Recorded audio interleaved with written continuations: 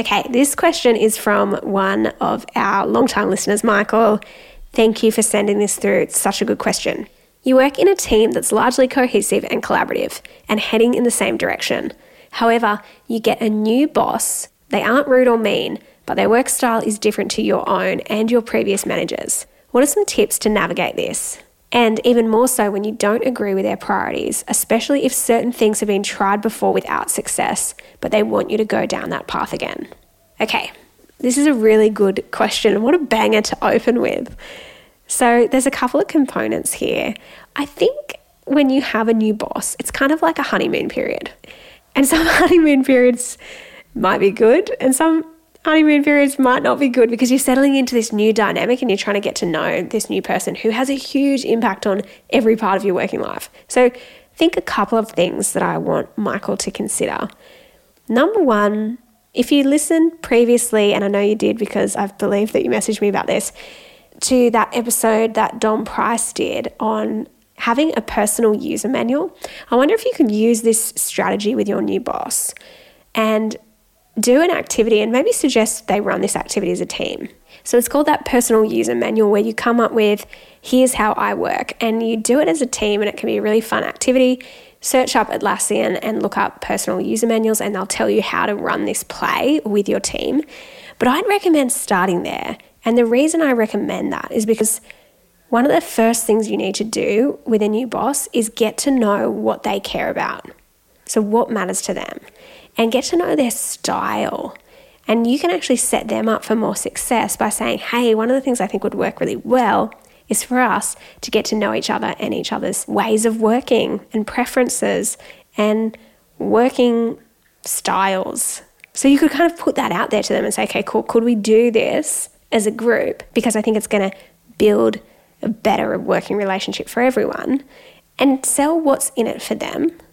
So I really want you to emphasize, here's what I reckon we could get out of this. Our team performance will be better.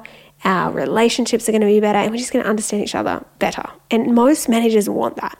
So first step, suggest doing that activity, the personal user manuals. We'll put a link into the show notes so you can find out how to do that if you haven't done that before. It's super fun and it's a really cool way of understanding each other.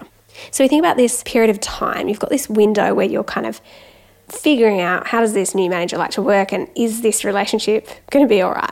The next part of Michael's question is, what do you do when you don't agree on their priorities, especially if certain things have been tried before without success and they want you to go down that path again? This is a really common thing because a new manager comes in and they don't have the history. So they don't have all that backlog of information of going, oh yeah, we tried that particular project, totally tanked for these reasons.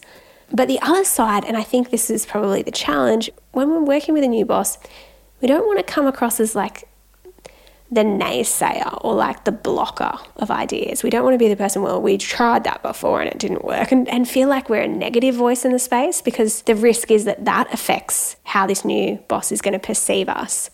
So I totally get that this is one of those kind of nuanced conversations.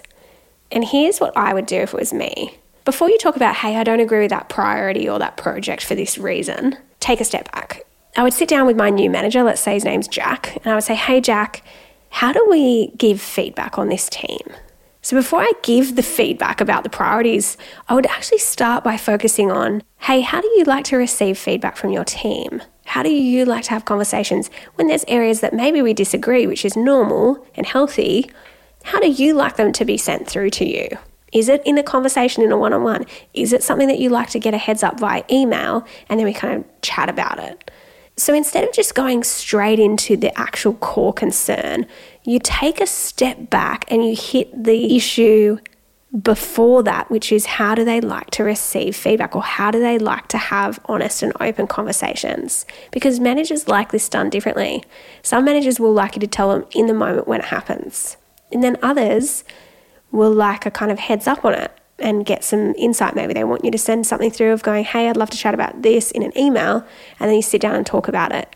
So I guess what I'm saying, Michael, is before you jump into talking to them about the fact that those priorities might not be right, you have that conversation about how do we have difficult conversations? So again, we're going back to this, how do we work together?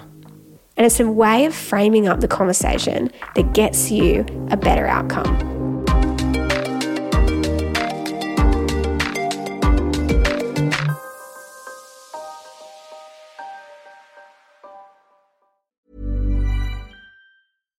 Hey, Dave. Yeah, Randy. Since we founded Bombas, we've always said our socks, underwear, and T-shirts are super soft. Any new ideas? Maybe sublimely soft. Or disgustingly cozy. Wait, what? I got it. Bombas. Absurdly comfortable essentials for yourself and for those facing homelessness. Because one purchased equals one donated. Wow, did we just write an ad? Yes. Bombas. Big comfort for everyone. Go to bombas.com/ACAST and use code ACAST for 20% off your first purchase. So this is kind of my phrasing. I'd sit down in a one-on-one and I'd say to my new boss, Jack, hey, Jack, one of the things that I think is really important as a team is for us to agree on what's the best way to communicate when we've got concerns or we want to give feedback. I'd love to know what works for you when it comes to getting feedback from your team. Is there a particular thing that you like that makes it better and easier for you? And then pause and sit in silence and wait. And it can feel awkward sometimes to do this, but I can guarantee managers will love your curiosity around this. Like they'll just be like, it'll be so refreshing because it's not the type of run-of-the-mill conversation. And it shows you're interested in getting the best out of them. So try that, start there, and then you'll get the insight to them. And Jack might come back and say, well, hey, I just want you to book in the time and give me a heads up about what it's about in advance, send it via email. What that tells you is, okay, cool, now I can go away and plan for the conversation about where we talk about the priorities being out of whack. And I do it in a way that's going to set it up to be received well. So I think that's showing a lot of maturity, and it's showing that you care about how that conversation happens, not just the fact that it does happen. Because I think where most of our conversations with our managers go wrong is that we either don't do them, we don't do those tough conversations, or we do them without that preparation and thought about what's going to work best for the person receiving this. So try that, Michael, and let me know how you go. Message me. Always love hearing from you. There's a follow-on question from Sean, and this one ties nicely into what Michael's question was. I feel my boss and I don't really get along, or we don't really understand each other. How can I build a better relationship with them? Okay, we've talked about this on previous episodes, but I'm still going to rattle this off because I think it's relevant. Number one, you've got to figure out what they care about. So what matters to them? And it's going to look different for each person. Some managers like to be in the detail. They want to know where you're up to. They want regular status updates about what you're working on and how things are progressing. And other managers do not want any detail at all. They're like, do not bring me into the detail. I don't want to get bogged down there. Just keep it high level. I want you to figure out what is of importance to them. So there's a couple of questions that I think are really cool to ask, and curiosity is like the ultimate relationship builder. Like if you can be genuinely curious about another person without judgment, you're going to build better relationships. So here's what I would ask your boss if you're wanting to build a better relationship. I would ask them the question, what is non-negotiable for you on your team?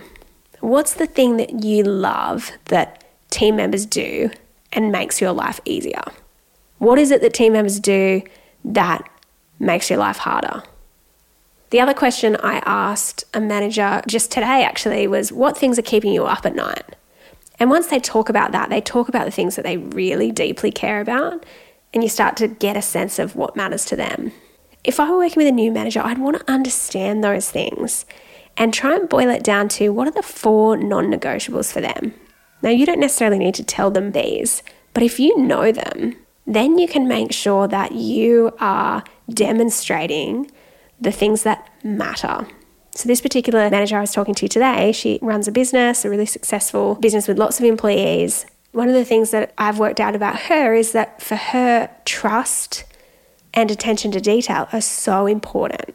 And they're just huge drivers for her, and they're very linked. So if there's not a quality or a level of attention to detail that her team deliver, then the trust starts to erode. And so you start to see the relationship between the things that people care about. So if you can boil that down for your manager and kind of work out, okay, here's the 4 things that are non-negotiable, and then start to dig into the relationship between those things, like I mentioned with attention to detail and trust. Those things are like inherently linked. Find out what that is, and you start to get a picture of what this person cares about. Once you know what they care about, it changes how you communicate with them. And most problems on teams come down to communication issues. So if you firstly know what they care about, then you know how to communicate with them in a way that taps into those things that they care about, you're going to have much better communication and you're going to have way less issues.